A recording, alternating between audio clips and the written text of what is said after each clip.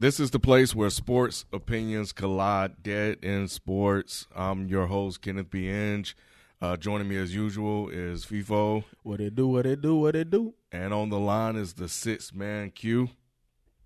What up, Q? Everybody, what's going on? Hey, man, you know what, Ken? What's up? I love my nickname, right? Yeah? But the sixth man is a really fucking dope nickname. It really is. Yeah, it really is. Yeah. And he comes in the clutch just like a six-man would.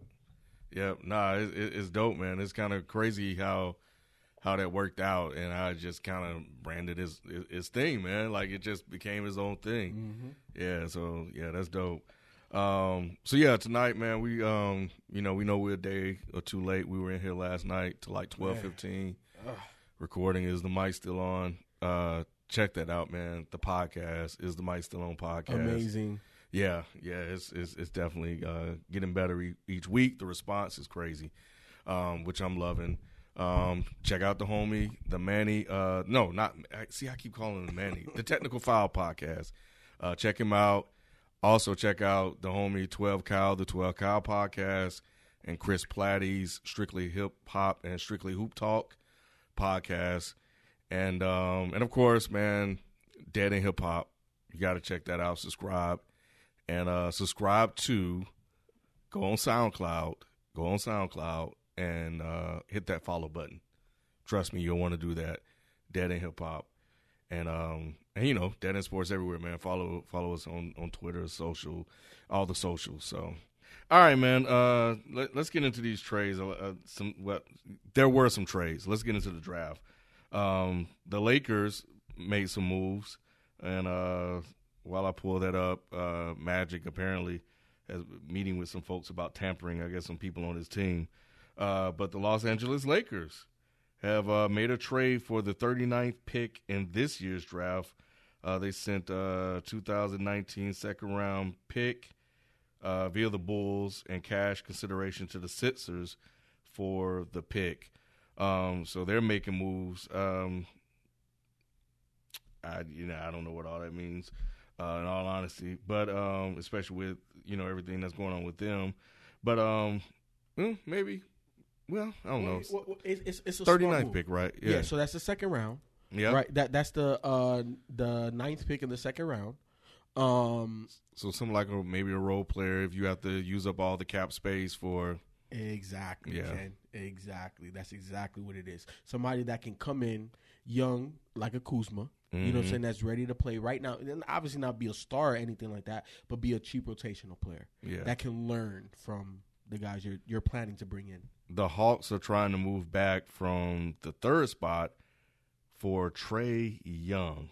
Mm-hmm. I like it. You do? Yeah. You know why? Because they messed up by not getting CP or Darren Williams. They can't mess up again. Trae Young is not CP3? I'm not saying that, but I'm saying I think he's the biggest boomer bust potential in this draft. And because the Hawks have been in perpetual drought. You know what I'm saying? That you need a guy that if you hit it out the park, you hit it out the park. And I think he's the one guy in the draft that if he can do his skill set in the NBA, it's going to be a problem. If he projects out to be Curry. Go ahead, Q. You know what I think we should do, though? I think we should just do a lottery breakdown real quick. I think that's the easiest way for us to get into all the news and everything that's been going on. Just go by the 13 teams, talk about what you think will happen. Because the other picks don't really matter. It's just what the lottery is what everybody's interested in. Yeah, I got you. Let me go through one other report that's out here is that the Knicks are considering moving up to get Bamba. So I think I like that move too. I do too. Because you pair him with Porzingis, you talking about the biggest front line in the NBA. And both of those guys rebound. They crash the offensive glass. Bamba has shown that he does have range. Obviously, I'm not looking for that, for him to have a successful rookie year. But if he can also provide that, I'll take it. But is Porzingis going to play this year? Because I think there has been some chatter about him taking this entire year off, like DeMarcus. Yeah, I don't know. I think I have heard something similar, But, if you believe in Nicolina as your point guard, that's the guy they drafted last year. We go 3 to 5, right? So we didn't see much this year, but he was. It's possible that he becomes something. He could, but if you believe in him, you got your point guard. If you believe you can get Kyrie next year, right? So you don't really need to invest that heavily into the 1 or the 2. So you already got Porzingis, that's your superstar. So get Bamba, be that anchor. He can be a stretch 5, and he can block shots. He's athletic. So I think that would be a smart move for them. And then now they got some pieces they can kind of start building around. So they're trying to tank, man. Because you know what? Look, you gonna need Bamba? The Knicks are trying to tank, man. That's all it is. Okay. I don't blame them. You look in the NBA. If you're in the East, you're gonna need somebody that can physically compete with Joel Embiid. Because if you ain't got one, you ain't gonna beat him. It's just. But the best landing spot for Bamba, to me, is Boston. So if they can't pull off a Kawhi move, they need to go make a Bamba move. Yeah, they do. Man, I can't wait till we get to talk about him because, man, So I'm trying to find what's the best mock draft? I thought I had one up here. I'm looking for it. Where is it? Bleacher Report had one, but I think Bleacher Report has a good one. I don't mind them. The Ringer has a good one also. Yeah, I guess so. The Ringer is pretty good. Them and Draft Express because they're with ESPN now. So yeah, I think I like theirs a little bit better, but they want you to pay for stuff. The Ringer, they're nerds, but they're because of that they definitely be really invested in this stuff. But I think I looked at theirs. I didn't really like it that much. But we already know the first pick. Right. Let's just start off first pick while I look it up. The Suns. Ayton obviously is the move. I think Phoenix. Right, it's Phoenix. Yeah, Phoenix has 3 moves right here. The first one, I think the one that's most likely to happen is DeAndre Ayton from Arizona. Obviously in their backyard. He projects out to be the best overall big man in this league or in this draft. And, defensively there's questions. But offensively, you see the work. You see the repertoire. The next move is reuniting his head coach with Luka Doncic. Obviously, the 19-year-old sensation. This guy's killing the second best league in the world, and it ain't even close. So, I definitely think he can play in the NBA. How good he will he be the best player out this draft? I don't know.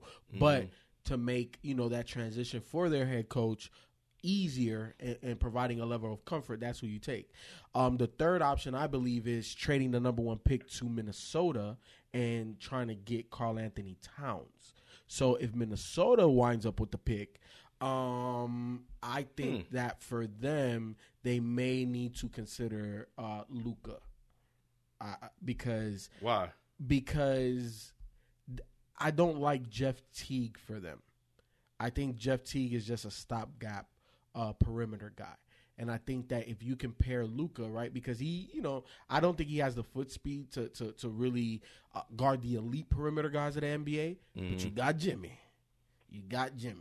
So you put Jimmy on those guys, and Luka, he's big, so he can guard, 2 guards and even some 3s. So to me, I think that move makes a lot of sense for both squads because now you're reuniting Devin Booker with his college teammate and Cat. Yeah, and that's what I was trying to pull up now, the roster for the Suns. So we would be looking at. I think. Go ahead, Q. I think Ayton is definitely the pick here. Everything is pointing to him. I'm pretty positive that they gave him a promise already because he seems very content only wearing Phoenix gear, Suns gear. 34% from 3.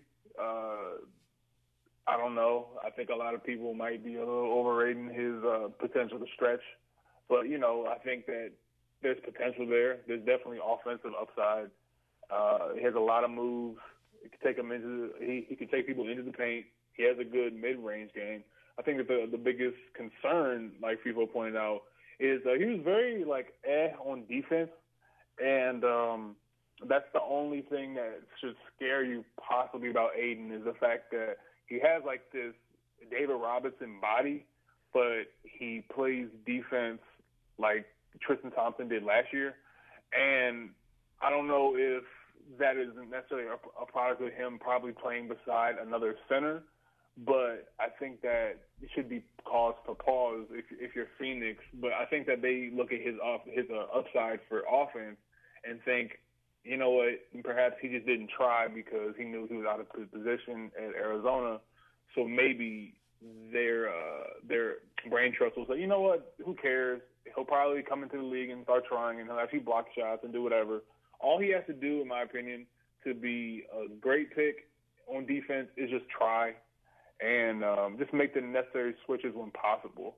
If you're not a black hole on defense, then I think that this is a good pick. I think Phoenix has this one locked up at number one with DeAndre Ayton. And they'll have a lot of talent. We're talking about Devin Booker, Josh Jackson, who came on strong. We still don't know what Bender's going to be. Chris has showed promise, Marquise Chris.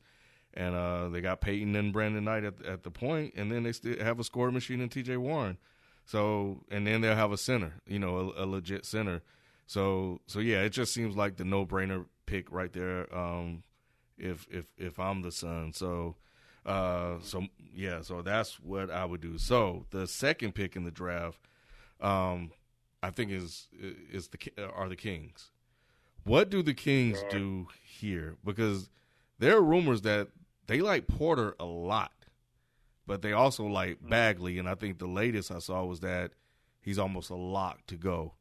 So what are you hearing, Q? What do you think? I think it's Bagley here, definitely. Everything that I've seen points to Bagley. He met with them. I think he had dinner a couple nights ago, if not sometime this week. And from what I'm hearing, Sacramento is just not really much enthralled with Luka Doncic, so I think Bagley is it. I think Porter kind of scared some teams off with the whole back and the hip stuff. We'll get to him, but Bagley, Bagley's an interesting player because I don't necessarily know what he is. Neither do I. I don't know where he fits in today's NBA. That's probably my biggest concern for him is the fact that I don't see much continuity of an offensive game. And I don't see much of anything on defense. Now, I think he said earlier today, if not yesterday, that he's a great defender, and he was just, young, and it was his first year because I think he reclassified, so this was his essentially kind of skipped up a year, if I'm not mistaken, and he went to Duke. So he should be a senior in high school this year coming up, but instead now he's in the draft. So he is young, but 20% from three, but he is a effortless athlete. Everything that I've seen him, he can fly. When he does get steals in transition, he's dangerous. And I think he needs to get with a coach and get with an organization that knows what they're doing. And that is why I'm scared for him in Sacramento because I don't know much about their development coaches because all of what's going to make Marvin Bagley a great player is somebody that can either recognize that he's a versatile guy and try to show him that he can do multiple things well, or they're going to have to find a development coach that tries to kind of not pigeonhole him, but tries to define his role. Is he Iguodala? Is he Chris Bosh? Is he Rudy Gay? We don't know what he is right now, but all I know is that he's an athlete. He's young. And last year in college, he was just big boying people, just going up, getting lobs, and not really anything fluid about his offense other than the fact that, hey, I'm bigger and I'm a better athlete than almost 95% of you all that I'm playing against. And I think that is what's intriguing in Sacramento because he's kind of like an alien in that sense. But for them, I don't know if this is the right pick because they don't really have much of a good brain trust that I personally trust to give back a defined role in the NBA. It might just be another crash and burn. I think for me, Sacramento is in a situation where they need an established scorer. because all of their guys are complementary guys. And I'm not saying that I think personally De'Aaron Fox can become an all-star level point guard, but I don't think that you build a team around him, right? Like he's a complementary guy to a guy that has the skill set of a Michael Porter. So I like the idea that that's where they're thinking, because that's what they need to lay the foundation of their identity. They need to play quicker, but they need also a guy that they can just give them the ball and go get us buckets. They don't have that. They have an athletic freak in Willie Cauley-Stein that's now getting minutes. De'Aaron Fox is another freakishly quick guy on the perimeter. They don't have a guy that they can just a go-to scorer. Michael Porter gives them that. Marvin Bagley is another glue guy, a guy that needs to play off of another guy. Marvin Bagley, in my estimation, isn't going to be a focal point of any offense. He's a complementary guy. And I disagree with Q in a sense of the fluidity of his game. When I watch them play, the jumper isn't perfect, but the jumper looks nice enough. You know what I'm saying? It's nice enough to be built upon.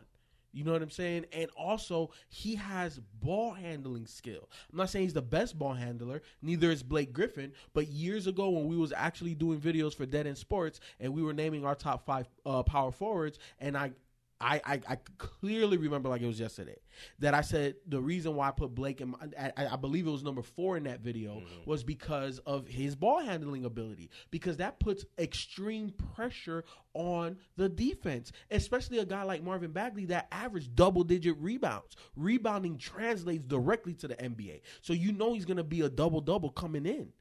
If he can get that rock and just go and put pressure on that defense quicker, that's a problem. And again, my 3 to 5 rule. When he gets bigger, more strong, more skillful, because he'll be working on his craft, he's gonna be a problem. But I still don't see him as a guy, hey Marvin, go get us a bucket.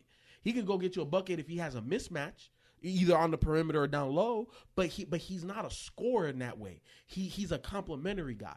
And if Sacramento wants to turn the corner, and you got Michael Porter right there, you got to take him. Yeah. Looking at their roster, when I think about Bagley, in addition to what they already have, Willie Cauley-Stein, Bagley could be, right now, same guy. Skal Labissiere, kind of still same templates, still the same guy.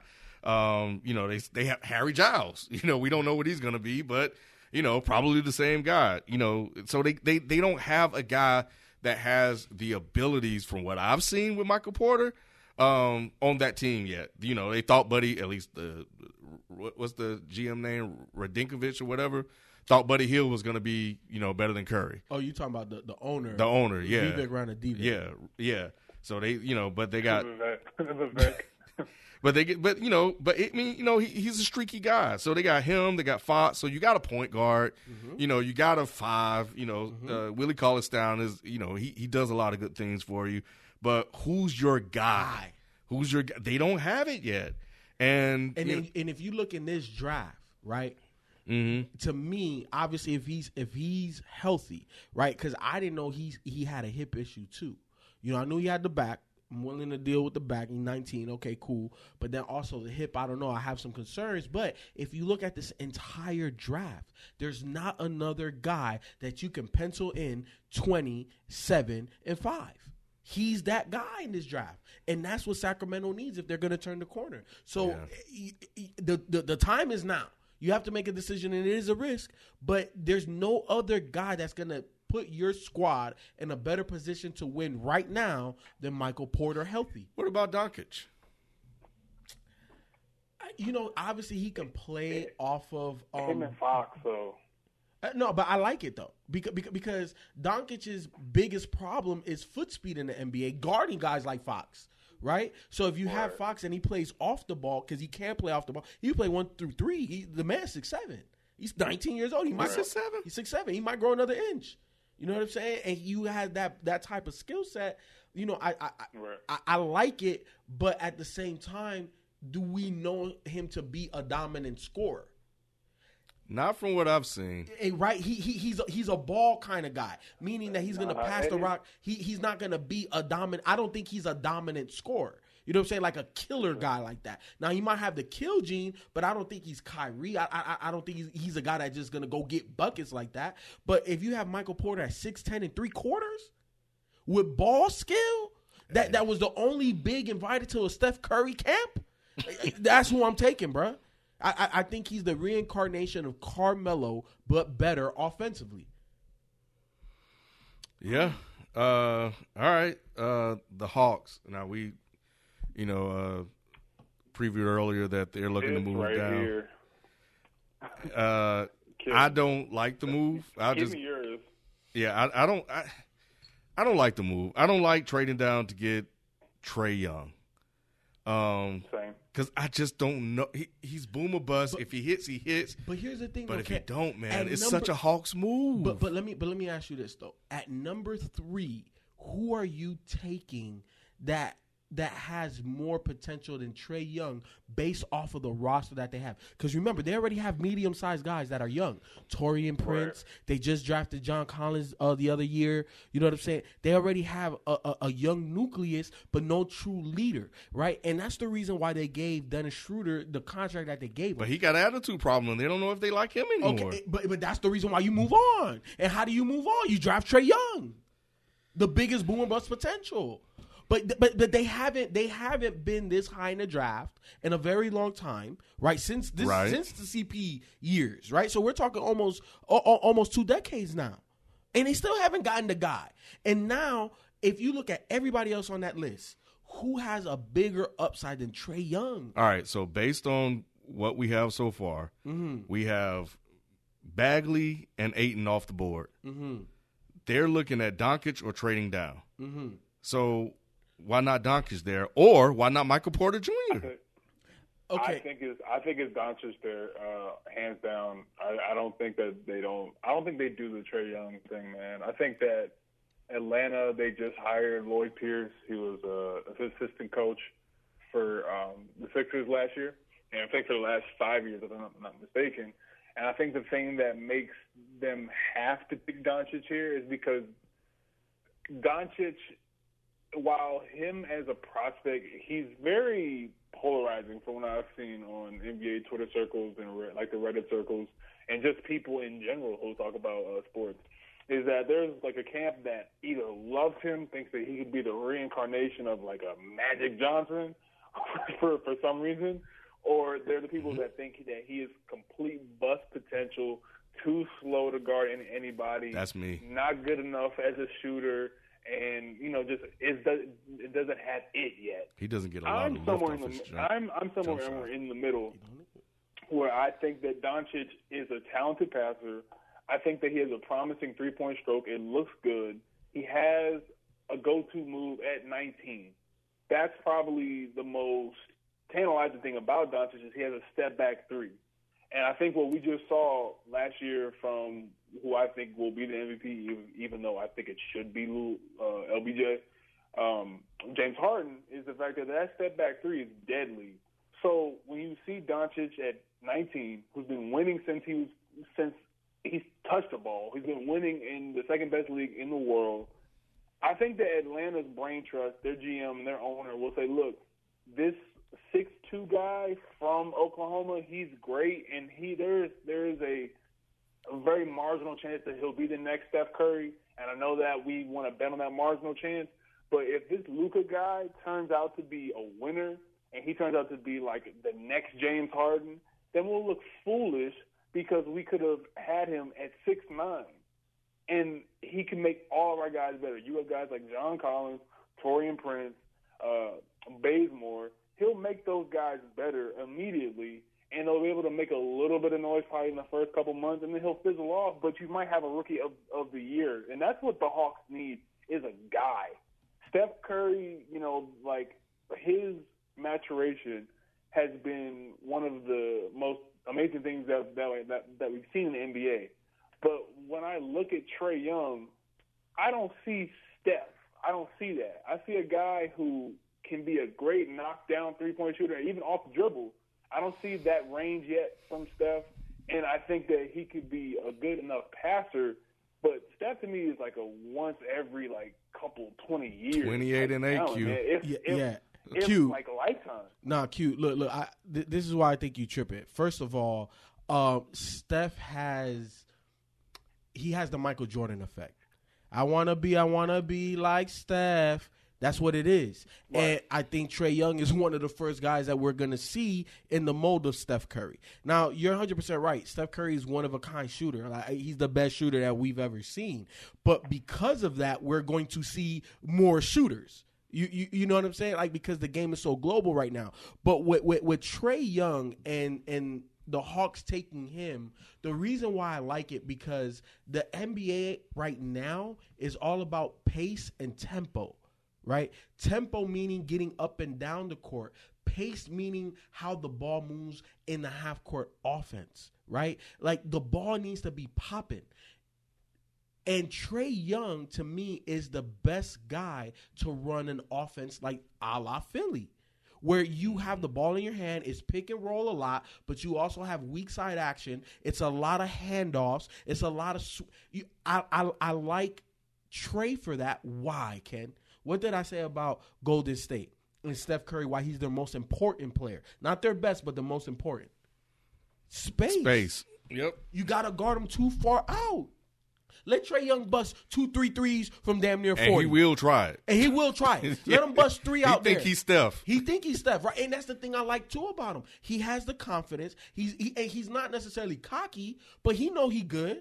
And he going to come out there and try to kill you. I love the killer instinct. And let him hit 2-3 threes from way back there. What does the defense have to do? You got to press up on him. So what does that do for guys like Taurean Prince and John Collins? I don't know if Luka Doncic has that yet. I don't know if he can play up and down. Now, I don't think he could play up and down at that speed on the perimeter like Trae Young can right now. I just, for the fit wise, now Luka may be a better player, but at the end of the day, I think he has the biggest boom potential. 28 and 8, bro. He's not gonna fall off to 10 points. I don't think the NBA is that tough where you're gonna make this guy score 18 less points. And he was on a team where late in the college season, he was the one guy that teams just keyed in on. They did to him what the Pelicans did to Dame. Yes. So, and he had to adjust to that, and he somewhat did. I just think, I don't know. I have two schools of thoughts here. I think Luka is the safe pick. If you stay, but that's why I don't like it, because the Hawks need like somebody that is going to take them into a new era. But from everything that I've seen over the course of the years leading up to now, was Luka. He was supposed to be that man. He was supposed to be that guy. And I watched stuff. You believe it though? Not from what I've seen, but I can't. It's hard to judge. He looks slow. Is he Gordon Hayward? I don't know. It's hard to tell, but he's safe. And if he's good enough, that'll work. Schrader, Doncic, Taurean Prince, who show he got game, and John Collins, you need about 2 more pieces. So I don't know. Now, the thing I do like about Trae Young, what do you get in addition to that you can build the team with? And Trae Young will sell tickets.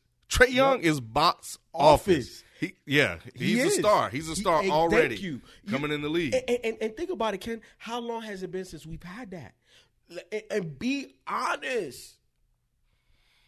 It's been since the Joe Johnson. Come on, when Joe Johnson, Dominique, Smith, man. Let's be honest. When that team was winning, when that Hawks team was winning, I'm not talking about the Corver years. Perpetual purgatory. Second rounders, Ken.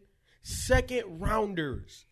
You talking about team winning second round? Ken, they never got out past the second round. I know, but Atlanta loved it. But box office was Dominique, yes, and Trae Young, if he booms, could be this NBA's Dominique Wilkins. Exactly. Not athleticism and dunking and high flying, but the shooting. Exactly. Look, what I'm saying is the Hawks need another guy that could potentially have a statue outside of Phillips Arena. It can't just be Dominique no more. And a reason to go watch them play even when they're losing. Exactly. This is a business after all. Exactly. So you know, and you know, if you're the Hawks, look, we're Black City. We're Black City, Q. We know Trae Young. We don't know this Donkish guy. So, you know, I like the safe pick. I have my concerns about Trae Young. You know, I don't feel comfortable with the decision, but I can talk myself into it. I definitely think they'll explore it. But I think at the end of the day, I think Lloyd Pierce will definitely advocate for Doncic after seeing Ben Simmons. I think he'll just go into the office like, look, he can make all of these guys better. Theoretically, that's what Doncic is supposed to be able to do. So when you're like, hey, this guy is 6'9", he's been winning since he was touching the ball at 6 years old. In the second best league in the world, just won his second finals, I believe, over there. Won MVP, Eurobasket. They didn't look like NBA Q because he'll make everyone better. They didn't look like NBA players, dog. I mean, I'm sorry. Yeah, no.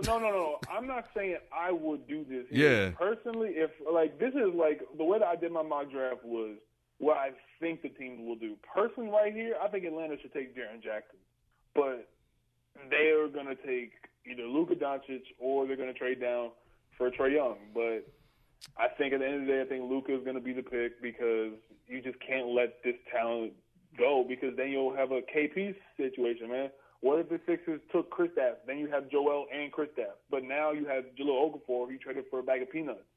So it's like you can't pass on that. If the talent is real. Yeah, if the talent is real. The Memphis Grizzlies, I think, are interesting. Because I don't know who they really need to get. So in my mock draft, right, like I have Ayton going first. Mm-hmm. I have Michael Porter going second. I got Trae Young going third. Here, I would have Marvin Bagley. Bagley won't be there. Well, but again, in my I know it's your draft, right? Like I have Ayton. Oh, okay. Then I have who's picking? I have Michael Porter, Ayton, Porter, Young, Bagley. Bagley in Memphis is a problem with Gasol, Conley. He's a glue guy that they're not going to ask a lot of because you already know the scoring load is going to come from Conley and Marc Gasol. Bruh, go out there and do your thing. Go run up and down. Go block shots. Go get rebounds. Go be the glue guy. If he's there, that's a problem. Yeah. So it sounds to me then that the Grizzlies, based on your scenario, need one of these three guys. Michael Porter Jr., if he's there, mm-hmm. Jaren Jackson Jr. or Bamba. He's not working out for him. Neither Jackson or Bamba have given up their medicals, so I don't think they both are not trying to go there. In my mock draft, I have Michael Porter going here easily. I think that Memphis wants a guy that after Gasol and Conley are gone, because, you know, the wear and tear is getting there, man. Gasol's getting up there, so is Conley, and they paid him the biggest contract in NBA history at the time. And I think that Memphis is open to trading down from what I'm hearing because they want to get out from under the Chandler Parsons contract, which they never should have did in the first place. But I think Michael Porter Jr. is the pick here. 6'10", ridiculous upside on the offensive end. There's just a lot of red flags for me that I would be scared about with Michael Porter going. Hey Q, who do you have going second? I got Bagley going second to Sacramento. I think that they just want a guy who can get points and be a box office guy. I think they'll trade down. I think they'll trade out of it. I think Memphis probably will. No, I don't think Memphis will. Memphis cannot afford to get this wrong, those people. Like, they can't get this wrong. They have done so many boneheaded things, traded so many good picks. They cannot afford to just get this wrong and pick some guy who doesn't turn into be anything. They have to think about future here. So I think Porter has to be the pick. Yeah, if he's available, I definitely think it's Porter or Bagley. I think those two guys fit what Memphis has going on right now. and they extend you into the future. I think they're future guys that can be. I think Porter could be the best player or the first scoring option on a championship team. And I think Bagley could be your second or third best player on the championship team. So, having those type of pieces in place, especially in Memphis, because they're going to make the playoffs. If they stay healthy, they're going to make the playoffs. And at the beginning of the podcast, I said that experience is the biggest teacher in basketball. So the quicker you can get these young players to experience playoff basketball is the quicker that they will mature. And you already know if Memphis is healthy, they're not just probably going to be a first round team. They'll most likely make it to the second round. Yeah. Okay. Yeah, that's I have no idea with that one. So that's going to be interesting to see what happens there. But I think that has the potential to mess up what I would like to see, and we'll get to that in a second. So next on the list, who did you guys have going fifth? So we got the Dallas Mavericks. Dallas? Yeah. I got Jaren Jackson. I think Jaren Jackson is potentially the best big in this draft. He's potentially also the best two-way player in this draft. Great wingspan. He's a project player, however. I think that coming in, expecting him to, just be like the next, like Draymond 2.0, it's not going to be that immediately. I think he has to get acclimated to the NBA game because he has some motor issues. His three-point stroke is weird, but it works for what we've seen. And the thing is, though, is that he wasn't the best player on his team because I think that they were playing a lot of guys out of position. When it comes to Dallas, I think that they have to make this pick here because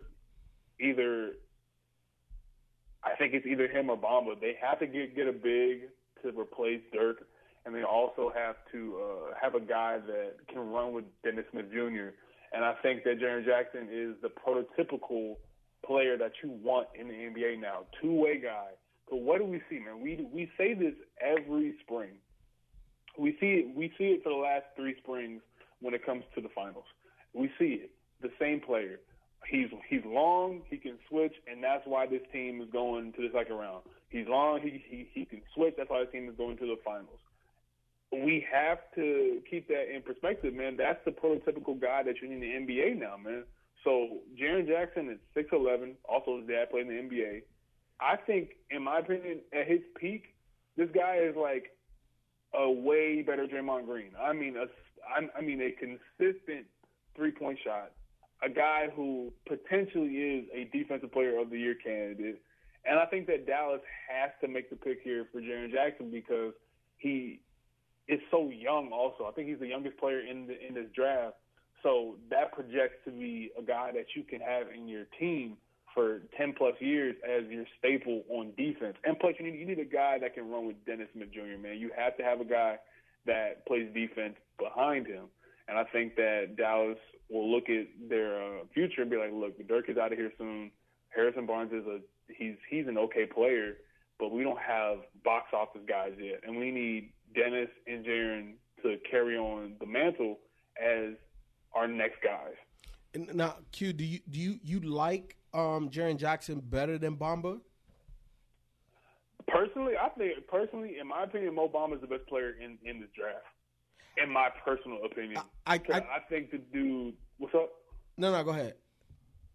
No, I was saying I think Mo Bamba is the best player in this draft, man. 7'10", 7'10" wingspan. His 3-point stroke, dude. He's working out with Joel Embiid every day. This man is like, if mad scientists came together in a lab and said, you know what, let's get a player that can stop Joel Embiid. like that's just, what I think of him as. And Mo Bamba, he just has so much potential to be like an absolute freak that we've never seen. People use the word alien a lot and like use the word freak a lot. This dude could be an alien in the NBA. Like, I've never seen anything like this. Gobert has long arms. This dude makes Gobert's arms look like T-Rex arms, man. Like, his reach is ridiculous. Like, standing reach, he's touching the rim, like the top of the rim. So that in the middle him and Dennis Smith coming at you in transition because he can run, dude, that's absolutely scary. But I think that Dallas is just going to take the safe pick here because Jaren is a two-way guy. But Bamba, to me, in my personal opinion, he has the potential to be a two-way guy where it's like you see that stroke, you see his defensive potential. It's like having like Gobert and Karl Anthony Towns melded together, their best qualities.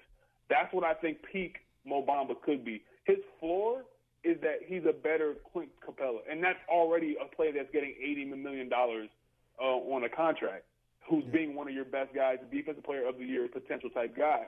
His floor is a great player. His ceiling is a phenomenal player. So I think Mo Bamba might be the safest guy, the safest big besides Wendell Carter in this draft. So I love Mo Bamba. Yeah, I 1,000% agree with you. That's the reason why I was surprised that you had him not going to Dallas. But no, you had him going to Memphis, right? I got Mo Bamba going all the way to 7 in Chicago. That would be awesome. But honestly, if I'm Dallas, that's who I'm taking. Mainly because of how he pairs with Dennis Smith. Obviously, Dirk probably only has a year or two left. But like you said, the transition and the fact that you already know Mo Bamba is going to average at least 1.5 to 3 blocks a game. I think that's the range where he's going to be at. And you get that many opportunities to run in transition to get that type of stop. That's going to be scary. And you already know Dennis Smith is an athletic freak. Then you throw it up to a guy that can touch the rim already, and he got hops. It's not like he can't jump. So you can put the ball anywhere. I like that pairing. Now, the thing I don't like about it is that there are reports that Mo Bamba doesn't have the drive to want to be the best. Like, he's not Kobe. He's not maniacal. He's not in the gym every single day trying to just be the greatest ever, right? Like, he doesn't have that. And Rick Carlisle, to play for him, to be on his good side, you got to be kind of that kind of guy. So I don't know from a coach-player perspective if it mends well, but looking to the future, and what I said it earlier in this podcast, if you got a little guy that's dominant, you need a big guy that can physically impose his will. And nobody's going to more in this draft physically impose their will on both sides of the court than Mo Bamba. So I like Mo Bamba here. So what do the Magic do at number 6? Who do you guys have? Who you got, FIFO? Trae Young, man. Well, for you, because that's where you have him slipping. But yeah, I think that is the outside of the Hawks moving back and trying to get Trae Young, or just taking them at 3. I think that Orlando, this is desperation. They need a Trae Young because think about it. They already drafted Elfrid Payton, and I told you what he was going to be. Ken, you didn't want to believe me. You did. They already moved on from a defensive point guard, so obviously who's still available is Colin. But but if you already moved on from Elfrid, why are you going to replace him with Colin? Who's a one-dimensional point guard? Yeah, he's a defensive guy. And if Colin Sexton's offensive. Well, he could put the ball. He's better than Elfrid Payton on the offensive. Yeah, he's more of a scoring point guard. I guess is what I saw. I think he just has a killer instinct, and it's on defense and offense. But I don't think that he's like a natural born scorer, and I don't think he's gonna get 15 a game, barely 15 a game in the NBA. So is that who you have them taking? To me, because in my draft I would put they need a lot. They do, and the thing that this draft has a lot of is bigs, and they don't need another big. They need a point guard. So in my draft, Trae Young isn't there. But just going by what everybody is pretty much saying, Trae Young should still be available because the Hawks ain't going to take him. So if he's available, that's the best pick for them by far. Because they have to have a guy. Yeah, they don't have a guy. And then when you look at Aaron Gordon, right, I see the next Blake Griffin, but we saw Blake Griffin's game take a step when what? CP3 left. No, when CP3 got there.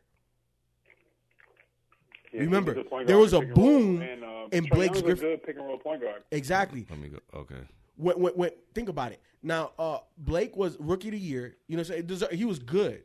But he took a leap forward with CP. The David West effect. Exactly. That's what great point guards do, though. Yeah. They elevate their bigs. It makes the game easier. Look at how Dame and LaMarcus dominated. Mm-hmm. Every little guy needs a big guy because we can't physically impose our will. We need a guy to do that type of stuff. So like Aaron Gordon, I think his game takes another step forward if you draft Trae Young instantly. Yeah, if he's there, and I think I saw a couple of mocks have him going there. I personally would like to see him there. You said you wouldn't like to see Orlando him? has to take him. Nah, because I don't want to watch Trae Young in Orlando. No, I feel you. I feel you. Orlando, they have to go. I know, but they have to because they have no other option, man. I think they just signed Steve Clifford as their head coach. So they have to take Trae Young here because they need a box office guy that is going to attract attention. Like, you have to think about not only the draft from the X's and O's, you also got to think about it from the fact that this is a product that teams are trying to sell. And owners want a guy that's going to sell tickets, and they want a guy who's good. So when you're Orlando, you can't really be beggars choosers here. You have to take the guy who averaged 28. And I think that Trae Young makes your guys around them a little bit better. It's not like a Luka gene where like everyone around you is going to be balling out. But I think that he makes guys like Hazonia. I think he makes guys like Fournier and guys like Aaron Gordon better. Orlando knows deep down that they completely like flubbed their rebuild. Because if you all think about it, they had Oladipo, they had Tobias Harris, and I'll give you Elfrid Payton. I think he was pretty good in Phoenix, though. But Elfrid Payton, it had Vucevic, who was a solid big, and they had like good guys like Hazonia coming up, and they just kept signing centers like Ibaka, and they signed what's his name, the dude in Toronto, Biyombo. Yeah. These weird contracts, and then they just traded away all these guys, and now all these other guys have become good players. Like Oladipo is good. Tobias Harris is a great player who is going to get even better because he's only 25. And now you're kind of stuck in purgatory where it's like we don't really have anything besides Aaron Gordon, who is a very promising guy. I think he could be better than Blake Griffin because he doesn't have the health issues, so his development won't get stunted. So I think Trae Young has to be the guy here because they just need a guy with potential star offensive talent. And he's an underrated playmaker, too. So I think they have to go with Trae Young here. 28-8. All right. So, God, I don't want to see that happen. Because, like you said, they're just purgatory, man. It'd just be a waste of his talents. The Bulls. Who do you have the Bulls taking, Q? I got Bamba here. I think him and Lauri Markkanen would be a fantastic front court. It'd be like a poor man's version of if he fell to New York. But I think Lauri Markkanen is going to be a good player. They just need a guy. Hey, Q. What's up? Did you see that Lauri Markkanen picture of how swole he's gotten over the summer? Yeah, everyone's working out. I saw Kuzma's also working out with The Rock. I don't know what's going on. Guys just want to get their bodies right. Miles Turner, same thing. And Lauri Markkanen, I think he could be a player, man. I think that I really like his game already. Him and Bamba together with Zach LaVine and maybe Chris Dunn, if he could be anything. I think he improved last year. I think that's a solid core to start with. Then you have good role players. And you got Bobby Portis. Yeah, like Portis. You got Portis there, and you have, what's his name, Denzel Valentine, who I think still should be something in the NBA. You have a bunch of glue guys there. If you put Bamba there next to Markkanen, and you have Zach LaVine, I think you have 3 of your 5 on a contending team. You just need to nail a point guard trade, or next year go after a point guard if you're still in the lottery. And then I think you're right there that you just trade for your wing. But I think Chicago, if Garth Foreman could just not mess this up, I think that Bamba, if he's there, he's right there. Take the guy who can make Lauri Markkanen better, because then Lauri can extend his range out to the three-point. Even though he already is a great three-point shooter, he'll be able to take more, and Bamba will be able to accentuate on defense, because then you won't be able to go into the paint on Chicago and put all the stress on defense on Lauri's shoulders. You kind of have like a twin tower thing going on there. But I think it can work because both of these bigs will have 3-point range. So Chicago, if he's there, I think they go Mo Bamba. Okay. Did you have that one mocked out? Chicago. Let me see. Who do I have going already?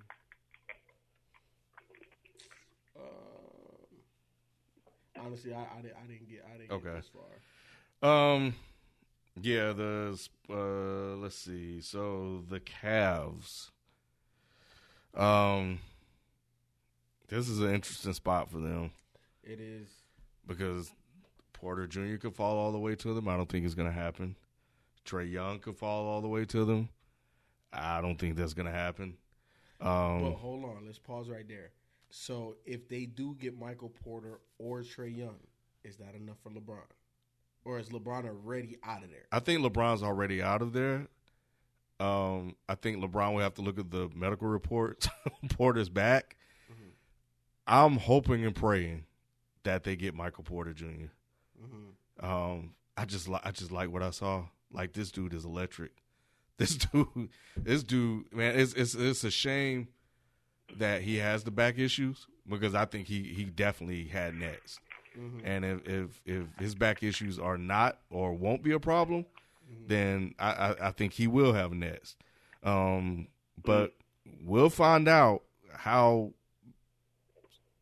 concerned teams are with his back if he's still on the board here. So I think Porter Jr. is on there and Trae Young is on there. And I think if he's still available, Wendell Carter Jr. will be on their list. Who do you have, Q? Right here I got Shai Gilgeous-Alexander. What kind of mock draft are you doing? Yeah, Shai Gilgeous-Alexander. Cleveland likes him a lot. They also like Colin Sexton, so either of them can go here. But they need a ball handler. If Michael Porter falls here, then I think this is a no-brainer, but I don't think he's falling past Orlando at all if he gets out of the top 5. But I think Shai Gilgeous-Alexander, he's a young guard. I think he has a 7-foot wingspan at 6'6", incredible defensive talent. He has a lot of offensive upside as a shooter. Like, when he's set, he's pretty solid. He's not amazing. And he gets to the rim with, like, he has, like, a Harden gene in him where he can stop on a dime and get to his other hand so quickly but so smoothly and lay it up with either hand. And I think that if he can work on just getting, like, his shot up quicker, then I think that Shai Gilgeous-Alexander might be the steal of the draft because he's such a versatile, like, point guard that any type of offense is a plus. Plus, Cleveland, they need to swing for the fences here. And I think that what will ultimately scare them away from Colin Sexton is the fact that perhaps he was a good to okay player on a very bad team as the only option. I think he had a 32.5 usage rate. He was like the only offense at Alabama. So I don't know if it's so much killer instinct and killer mentality rather than who else going to score but me. You know what I'm saying? Like, I think that's a lot of what was going on in Alabama. And I'm not saying he's a bad player, but I think that they're going to take the smarter player here. And I think Cleveland is going to go with Gilgeous-Alexander out of Kentucky. Okay. Yeah, I think if Porter's gone, if Trae Young gone, I think they may go a little bit with name here, name recognition. And Sexton and Love could work because, you know, they need offense. And, you know, that guy, this Alexander kid, I think he has work to do. And I don't know if they'll be patient enough to wait that out. But yeah, we'll see. Or, you know, they may, like I said, probably go with Wendell Carter Jr. because they want to get rid of Tristan Thompson. And you know, so we'll see. So moving on, the Knicks, I think they're in an interesting spot because they like Trae Young too. At this point, we don't think he'll be there. But Colin Sexton may still be there if they take Alexander or or Carter Jr. Who do you have them taking, Q, the Knicks? Sexton. I think that's the easy pick him to pick him here. Why though? They have Frank. Yeah. Because all right, here's the reason why. I think that what they're doing with Frank is, I personally, what I see Frank, how you say it? I don't know. Nutella or Nilakina. Anyway, Frankie Smokes, as everyone calls him. I think that he's like the Iguodala of like a championship team, man. He's going to be inserted into the starting five because he's a fantastic defensive player. But I think that he's not your primary ball handler on a championship team. I think the reason why they go with Colin Sexton here, and I know that that'll give them Colin, Trey Burke, Frank, and Moutier. But I don't think two of those guys last throughout the entire season for the Knicks. So I think that it'll end up being Frank and Colin Sexton. I think he's not a great shooter. He shot 33.5. But his mechanics, man, that they aren't broken. Like the shot looks good enough. He just needs to raise the efficiency to be a great player. And contrary to what I said earlier, if he can prove that it wasn't just good stats, bad team, I think he does have a slight bit of star potential, almost in the vein of like a Kemba Walker, where it's like, you know what, I'll pay to see him play tonight because he gets to the rim. He is ferocious in the way he attacks the rim. And when he gets hot, man, he gets hot.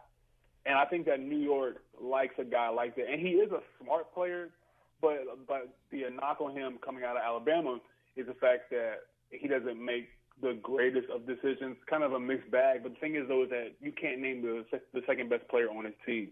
And now you can think of this as a good thing or a bad thing, what I'm about to say, but is he good Markelle Fultz or is he bad Markelle Fultz? Because if he's good Markelle Fultz, that means that him coming out of Washington, a.k.a. this Alabama team, if he's coming out of Washington and he was the best player on the team and he was balling out, then he was just balling out, and that's just his talent. But if he's bad Markelle Fultz, everyone's going to look at him and be like, oh, see, there was no one on his team. He was just getting good stats and stuff in the sheet. I think that New York goes and swings for the fences here with a guy that has a little bit of like a Kemba in him. And I think that pairing him with a Porzingis and potentially a tanking season where they'll get a guy like a Zion or another guy, one of those guys from Duke, I think you start to see a little something materialize here. So I have Colin Sexton, guard, Alabama, going 9th to New York. Okay. Yeah, I think if Wendell Carter's on the board, I think they may get him. But we'll see. So next up are the 76ers. Last I saw, they were interested in a guy named Zaire Smith. Who do you have the Sixers, your squad, who do you have them drafting, Q? There's three guys. Mikal Bridges from Villanova. 3-and-D wing, 43% from three, incredible defensive talent, can come in and can contribute immediately.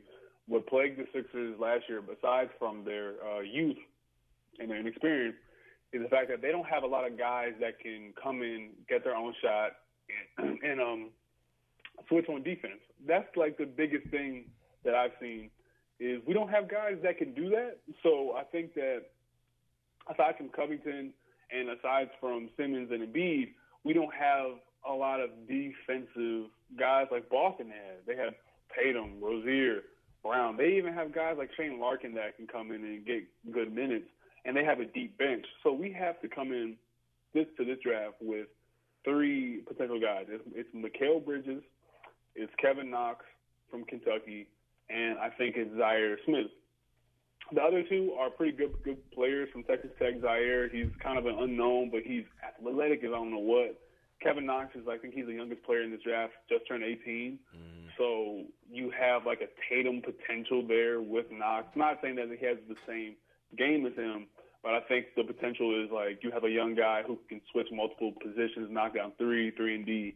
And I think that Philadelphia, after getting the spanking in the playoffs this year, you have to have a guy like that in mind because that was ultimately your downfall. So you're almost matching firepower for firepower with Boston. You're trying to keep up. Okay. Yeah, I think Mikal Bridges is the one that I like the most out of those three. But I do like Kevin Knox a lot too. Okay, so after them, the Hornets. The Hornets are on the board. They traded Dwight Howard, and they still have Kemba Walker at 11. Who do you have them taking? All right, so I either got them taking Kevin Knox or Wendell Carter here. I think that the pick would probably end up being Kevin Knox because they're probably going to get out from under MKG very, very soon. But Kevin Knox, potential 3-and-D guy, like I said, incredibly young and raw. But there's talent there that can be molded into something very, very special. Probably like an Ariza 2.0 type of guy there if he pans out. 6'9", very athletic guy. I think that Kevin Knox could be that guy for them and pair him with like a Monk and a Kemba if he's still there, which I think they probably move him sometime soon. But those three guys together could be something that gives Charlotte a little bit of excitement. But Wendell Carter, to me, also is like a Al Horford guy. And I think that those guys in the NBA are going to start coming into like a list of important must-haves in drafts. Because a guy that does it all, you really can't get mad at that. So those two guys probably. And other than that, I don't see them going anywhere else other than those two guys, really. Yeah, and if Carter is there, it would make sense considering the fact that they just got rid of Howard, so you can replace him with the center, and you already got Malik Monk. You got Kemba Walker. Kemba Walker leaves. Malik Monk, even though he's more of a 2, could slide into that spot. Mm-hmm. But, so I guess we'll find out tomorrow. Next up, Clippers. So, who do you have them taking? I got them taking Lonnie Walker from the University of Miami. FIFO, have you seen Lonnie Walker's game? Oh, he stepped away for a second. Okay. Well, either way, Lonnie Walker is fantastic. From what I've seen at Miami, he has like if you watch any of his tape, Ken, he's like I'm trying to figure out a guy like a Zach LaVine, and we can think of another player like Zach LaVine and Oladipo. You mix those two guys, I think that's what Lonnie Walker's ceiling could be, because he's probably the best athlete in this draft besides Zaire Smith. Jumps out the gym, shoots the 3-ball well. Only downsides are probably a little bit of a dribbling issue. And he is a potential defensive stopper as well because he has all the athletic tools for him to stay with guys, to stay in front of guys, and to get his hands on balls that really you just can't teach that type of stuff. But I think with just the right amount of just reps, I think it'll come naturally to him because he's such a athletically gifted guy. So I have Lonnie Walker, shooting guard out of University of Miami.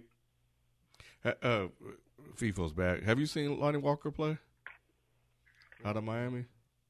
No. Okay. But I've read a lot about him. I like him. Yeah. He's fantastic. I like him. Okay, so him to the Clippers, and then the Clippers have back-to-back picks. So who do they take after that with the 13th pick, the second to last pick? 13? In the lottery. 13? Yeah. After taking Lonnie Walker, I have them taking Miles Bridges here. If Kevin Knox is still there, obviously they take him. But I think that Miles Bridges and Lonnie Walker, if you come away with that, I think you have two great pieces to rebuild your team with, along with a guy like Tobias Harris, Patrick Beverly, Lou Williams. You have a bunch of great glue guys. And I think that Jerry West, if he cannot trade these two picks, I think Jerry West, I think you all talked about this earlier, but Jerry West has been trying to get up into the top 10, top 5 to select Michael Porter Jr. But if he can't get that, I think that leaving this draft with Miles Bridges and Lonnie Walker will make for incredible pieces to build around. Because Miles Bridges, to me, I think he's going to be like a 4 or a 3 in the NBA. But he can defend multiple positions, knocks down, the open 3. And I think he can handle the ball well, and I think he can initiate offense. And also, he's athletic as I don't know what. So if you leave this draft with two athletic guys like Lonnie Walker and Miles Bridges, I think that the Clippers have really great building blocks, and they can always package these guys that they just acquire. Because what they don't understand is that Jerry West, if he were to keep them, these picks, he's going to pick guys that other teams immediately within the hunt will want. Because if you have guys like Lonnie Walker, you have guys like, Knox or Bridges here, which I think they'll pick Bridges. But you have guys like Jordan. You have guys like Patrick Beverly. If you are able to put together like a first-round pick and like 2 or 3 of those guys for a guy like Kawhi or a guy like PG or, a guy like Anthony Davis, then you're back already. The Clippers, they have positioned themselves in a great place. And I think that if you're a Clippers fan, it's going to be rough for another year or so, but they're stockpiling a lot of assets. And plus, if they were to keep this pick or if they just turn it into Porter, either way, you're going to get your star. And I think that they're doing the smart thing by either staying or trying to trade it up. So you really can't lose with either situation, but I got them going back-to-back, Walker and Bridges. And if think about it this way, too. I mean, given, West's track record in drafting players, I mean, if he hits on these guys, who knows what he can stumble on. He could stumble on another version of Clay and Curry. You just never know. So, that's possible. Especially with, their upside. So it just depends on, like, what staff he puts in place to develop these guys. So the lottery goes, 14 deep, right? So I think it's just 13 deep. 13? 14 because it's like right there. Oh, yeah. No, it's 14 because 16 teams make the playoffs. Okay. Oh, yeah. Okay, yeah. So the last one on the board are the Nuggets. I forgot about the Nuggets. Yeah, did you mock them up? Yeah, I have for the Nuggets. What is it? I'm sorry. I got them actually trading this pick in real life, but if we're talking about just like mock draft, what I think they'll do. See, this is hard because they barely made the playoffs. I'm sorry, they barely missed the playoffs. But I think they take a guy like Troy Brown or Zaire Smith here, and Troy Brown is a great guard out of Oregon, shooting guard, small forward. And he's just a two-way guy. And I think that that's just where the league is going for the next, 5-6 years. And I think that the Nuggets, they need versatile guys that you can put next to Jamal Murray so he doesn't get exploited. And I think that guys like Gary Harris, as great as they are, I think that Nuggets fans will have to come to grips with the fact that this kid, while he's very good, he's just incredibly injury-prone. So you have to have a guy waiting in the wings that if you don't extend him, then it's like, okay, we still have Troy Brown. Plus, Zaire Smith is just a great athlete, Texas Tech. Doesn't really know what his position is, but his mechanics on his shot aren't broken. So he could develop into a ridiculous, type athlete that can shoot the ball, and that's very dangerous in today's NBA because we don't really see a lot of those guys besides probably Zach LaVine. And I think that there's a lot of options for them here, but I think it's Troy Brown, Zaire Smith. Also, one more guy that I want to talk about was Robert Williams out of Texas A&M. I think he's a sophomore. I think he was a sophomore. But either way, he has clear pros and cons in his game. But once again, two-way guy, man. I really think that he can block shots, incredibly athletic. And I think that what makes him dangerous for them here is the fact that he could be your backup guy immediately behind Jokic. And I think that they don't really have a guy for Jokic to kind of spell some minutes for him. But I think that those options are wide open for him. Also, don't sleep on DiVincenzo out of Villanova. He could fill it up too. But I got them taking Zaire Smith here. All right, cool. Well, that's it, man.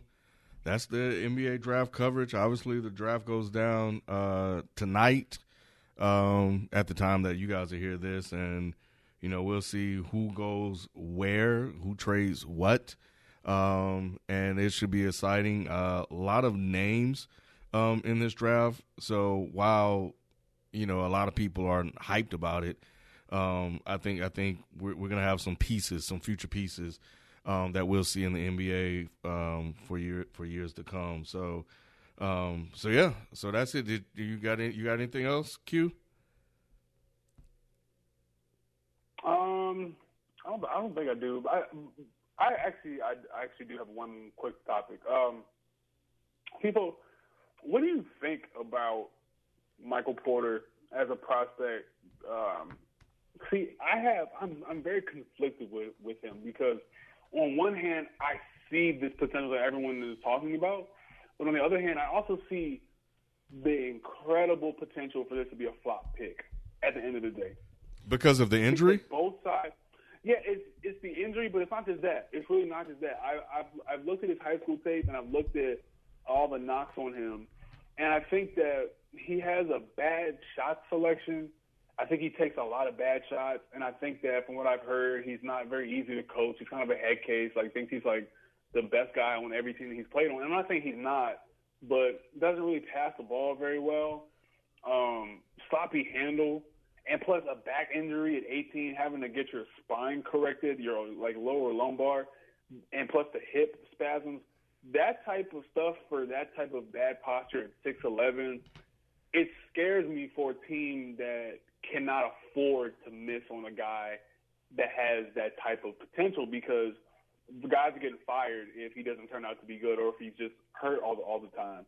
I think that his potential on one side for his upside, you have a guy like a mixture of like a Rudy Gay and a Giannis, like the best qualities of them. I like it, but there's so much on the red flag side that I think a team like a Chicago should be able to get away with taking him, because it's like he fell, and what were we supposed to do? Pass on him? He has this much potential, but a team like Memphis, they have to be absolutely sure that his back is fine and that he's the player for them, because if not, guys are out of the door. Like, guys are getting fired.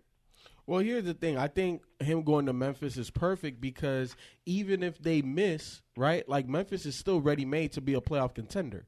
Right, I'm not saying championship contender, but playoff contender, even without the number 4 pick. So I think that's the reason why it's like a no pressure situation there for him. In terms of him as an actual basketball player, I really like it. The only question mark right now is the injuries, right? So can we get over the injury hurdle, right? We've seen Embiid. We waited for him for 3 seasons. I've been telling you since day one. I laid my eyes on him. He was the real deal. Right, but we had to wait 3 years just for him to prove the point. But at the end of the day, when you have that much talent, you have to take them.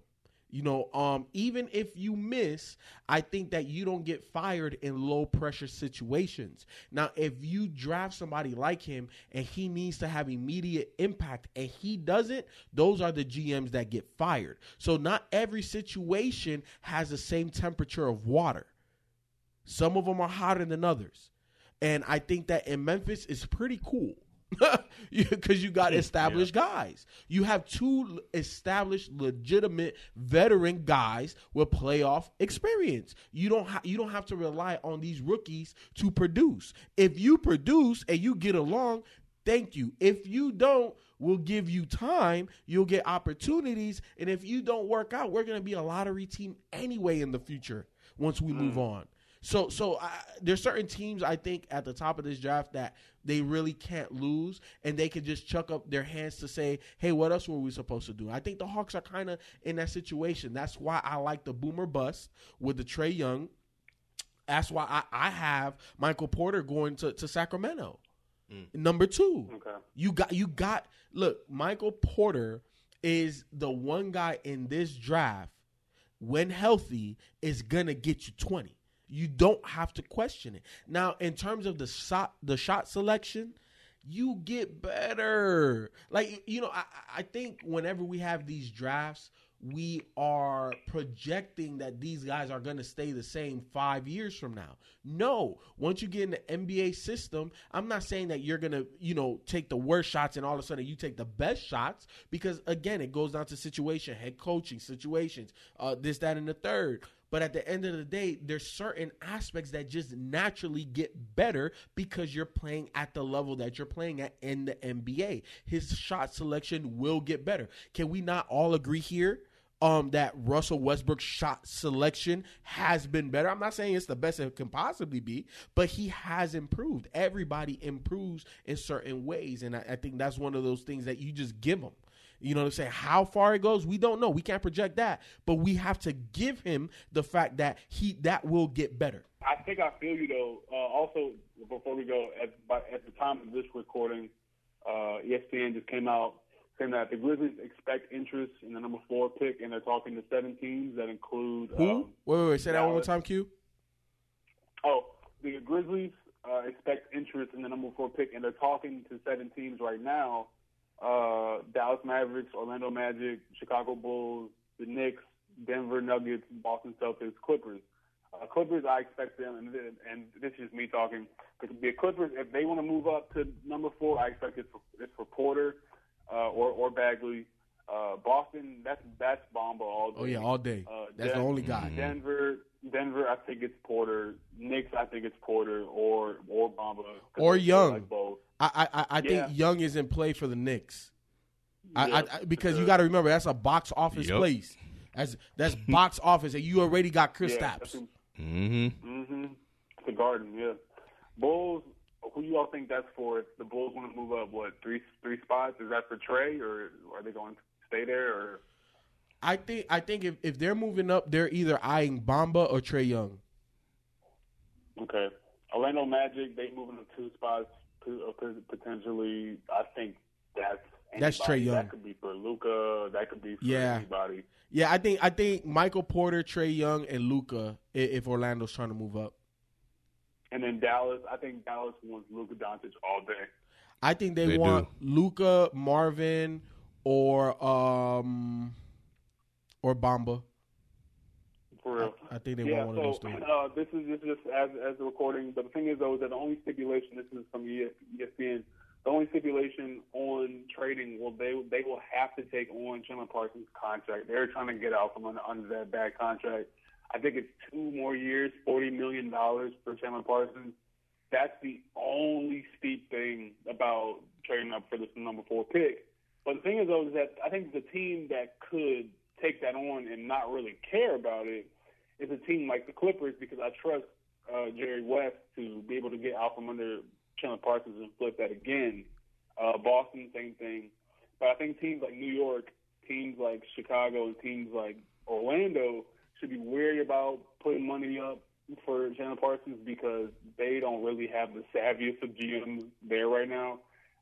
And they'll be in play for a star next year, right? 2019, the Knicks. Oh yeah, yeah, they have a max contract spotted, so they don't want to get stuff like that.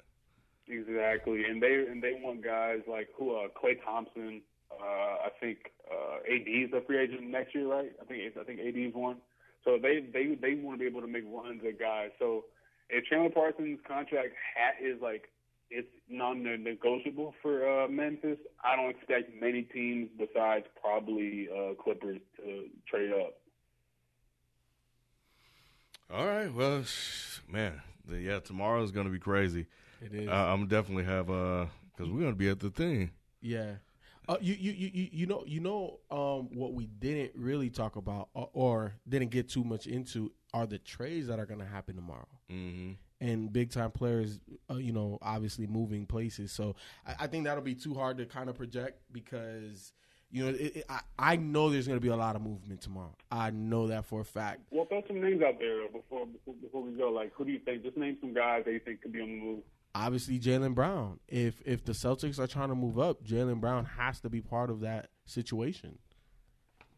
Yeah, I think. Do you think Dame could be on the trade block? Dame or CJ? Because I heard that Portland wants to get some picks, and I think they kind of resigned themselves to the fact that in today's NBA, you can't win a championship when your 2 best players only are your point guard and your shooting guard. You have to have a wing or a big man. Yeah. Again. I think that for the last year or so, they've been tussling with the fact of we really aren't able to get much movement if we have these two max point guard and shooting guard guys. I think that's also what Washington's trying to do too. Now, with Portland's situation, it's not the fact that they're paying Dame and CJ. It's the fact that, Jokic has a contract now. Miles Turner makes, or not Miles, Evan Turner makes a decent amount of money. They're already over the luxury tax. You know what I'm saying? So, that's a problem because, you got your two guys, Jokic, or Nurkic. I always get those two guys confused, but their big man, he's not consistent enough.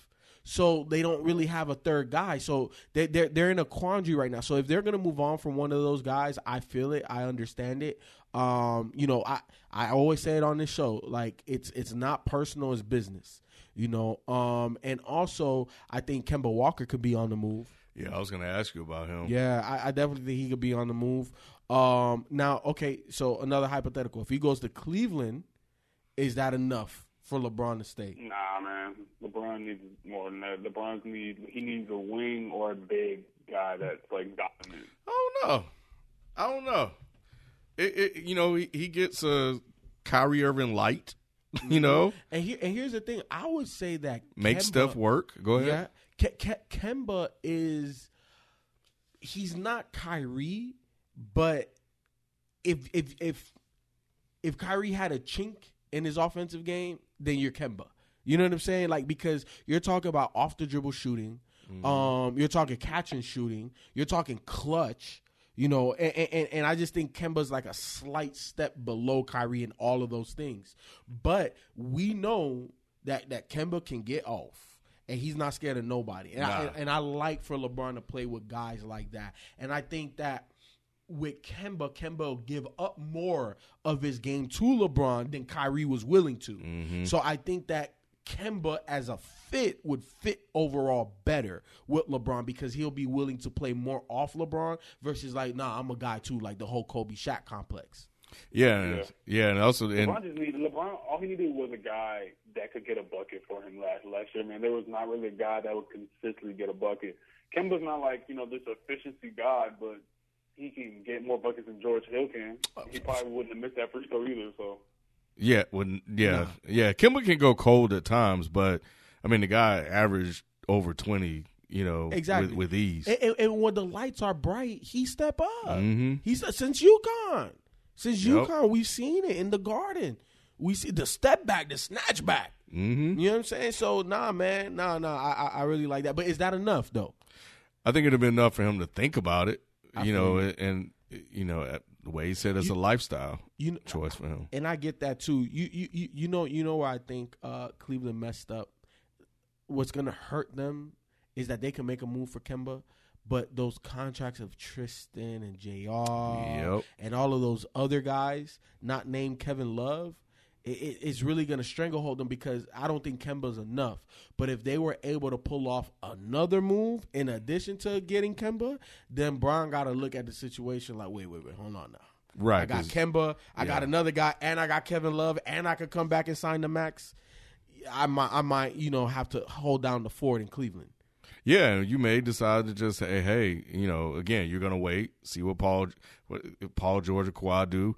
What if they don't go to L.A.? Mm-hmm. So then you'll be like, all right, well, 2019, L.A. may just sit this one out. And we'll just say, all right, we'll see you guys next year when you guys are free agents. Mm-hmm. So LeBron will be like, all right, cool, I'll re-up for one more year. 1+1. And then I'll holler at you guys next year. If they got Kemba Walker. Yep. And somebody else. Yeah. So I can see them trying to get out of Tristan or J.R. Smith at some point, in the offseason. Well, here's the thing, right? So, like, just me thinking of the Hornets roster and just the monies that have to be moved and everything, right? And obviously, I think Cleveland at this point they're ready and willing to get out from Tristan and JR. So taking back, let's say, a Nick Batum. Mm-hmm. So you bring back Nick Batum and Kemba. Right, like I'm starting to like that. Because Batum, he's a spot up shooter. He's long and rangy. He's a very Trevor Ariza-esque kind of guy. You know what I'm saying? I like that, man. I really like that. Yeah, he doesn't need the ball to be effective. Nope. Yep. So he'll be a good piece. He could be their Draymond. You know, I don't know. He'll be there Ariza. Oh, there Ariza. Okay.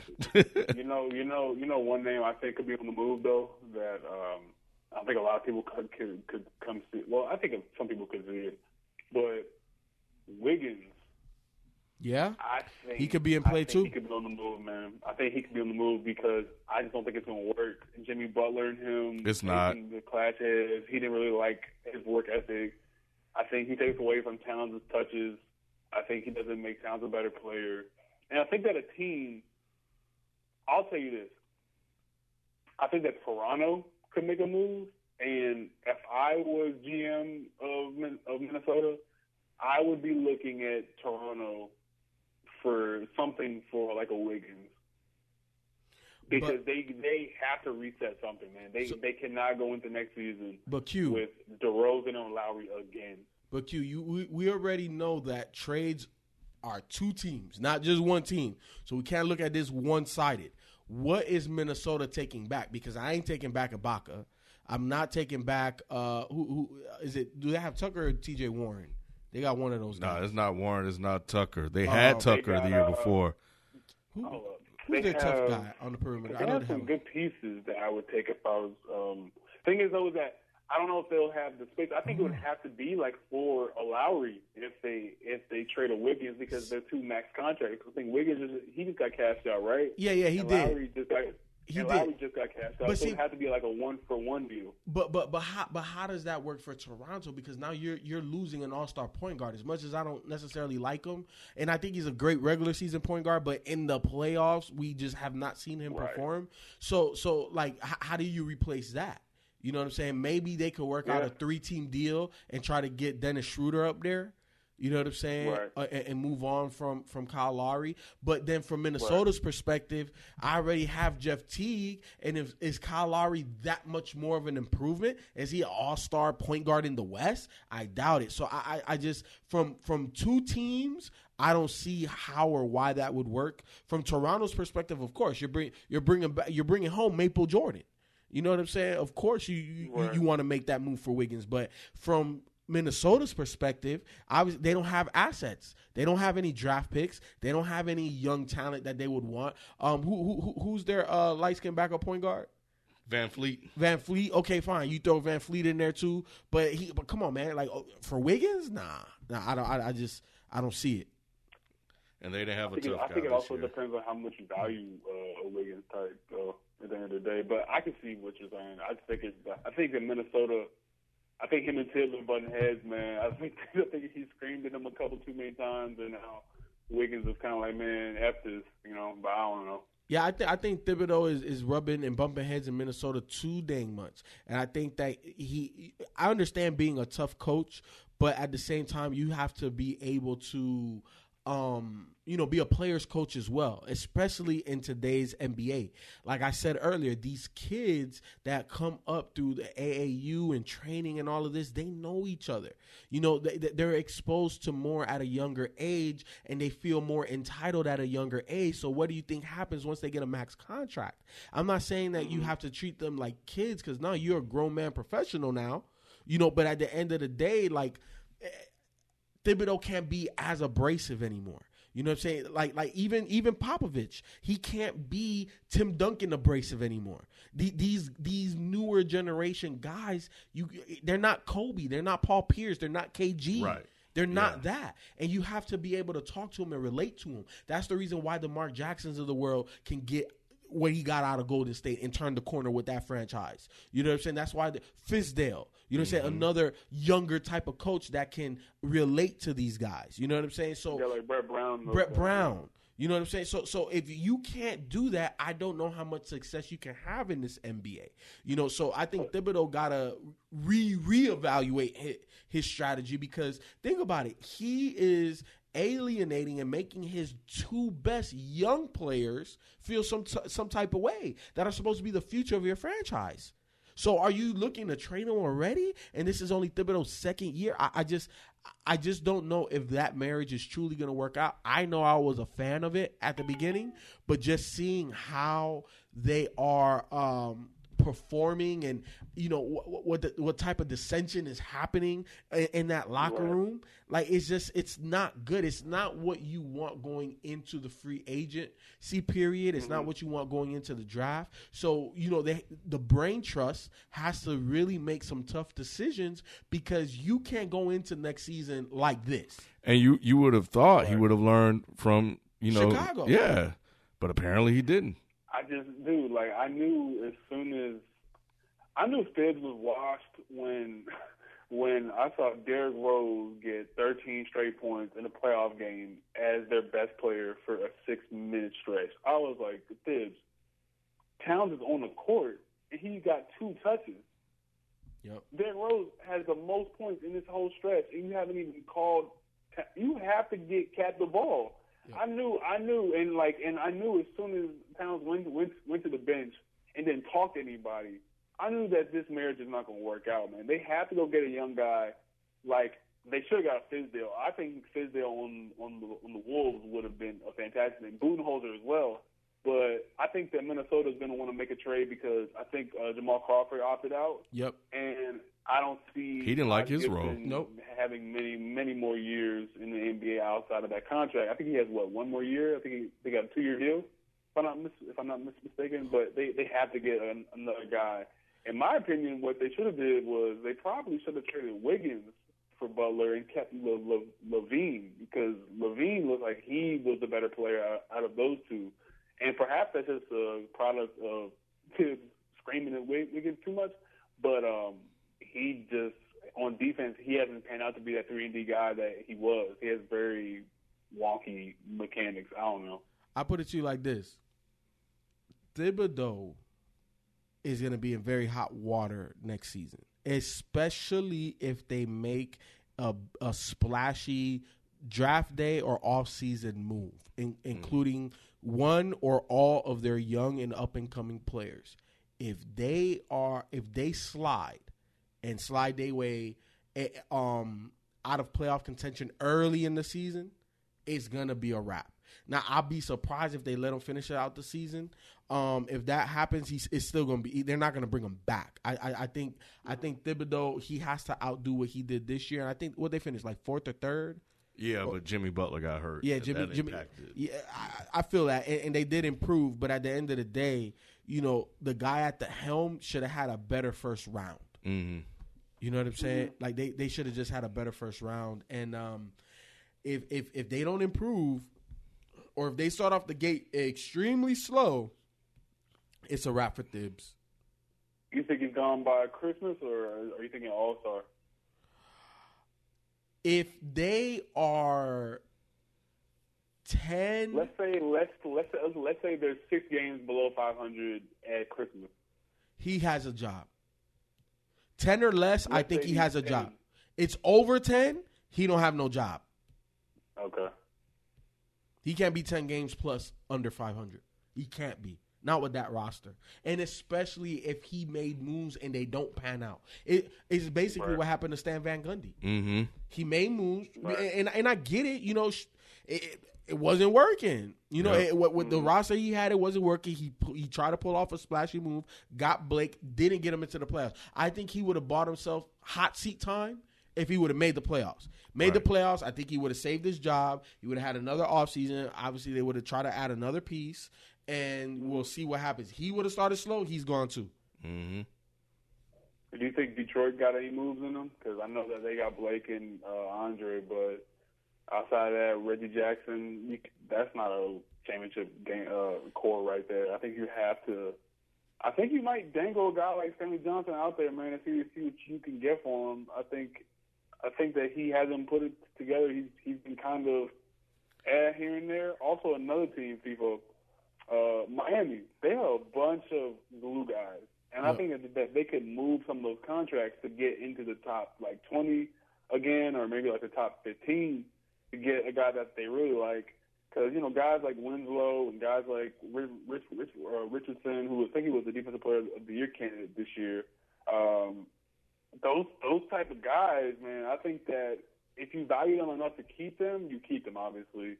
But if you have a guy that you really like, or you have an established star that you want really bad, plus your pick, I think that Miami could make some moves to get another guy. Plus, they also have to get out from under Hassan Whiteside's contract. Yeah, Miami's very interesting. I don't think that there's anybody. They can't get high enough to get anybody that is going to move the needle any which way for them. So I think that, Miami has to understand that they're going to be in the type of rebuilding mode that you got to draft guys. I think, as much as I love D-Wade, D-Wade's going to have to walk unless he just wants to retire there. But he just has to understand he's going to play on a bad team. I think you move Goran Dragic. I think you start to look at accumulating as many draft picks for the future because this offseason they're not players in any of the big time free agents. You got to move on from Whiteside. So I think they really have to look at rebuilding in the draft in the upcoming futures and also shedding some salary to possibly be in the next year's free agency market, maybe trying to attract somebody then. In addition to drafting somebody as well. So I think that's the route Miami needs to go in. Stop being in playoff purgatory because you're not contending. You got to get rid of the guys that put you in playoff contention. And I think that's Dragic. And I think that's Whiteside. And I think that's, they just got Kelly Olynyk. They can keep him. But they definitely got to get rid of those two guys. We gonna see, man, because draft night is gonna be a lot of moves being made, and there's so many weird teams in the top 5 that consistently make bad decisions. So I would not be surprised if we see tomorrow that Sacramento has traded the pick for Kawhi, who we know is not gonna re-sign there. I would not be surprised if Memphis does it. We know he would not re-sign there, but there's so many teams that could make weird moves. And those are all the scenarios that I have because those are the 3 teams I think could make a run for him. Other than that, I don't have anything else, guys. All right, cool. Well, thanks everybody for listening. Let us know, leave your comments, if you're watching this or listening to this on YouTube in the comment section on YouTube and SoundCloud as well. So we'll catch you guys next time. We out. Peace.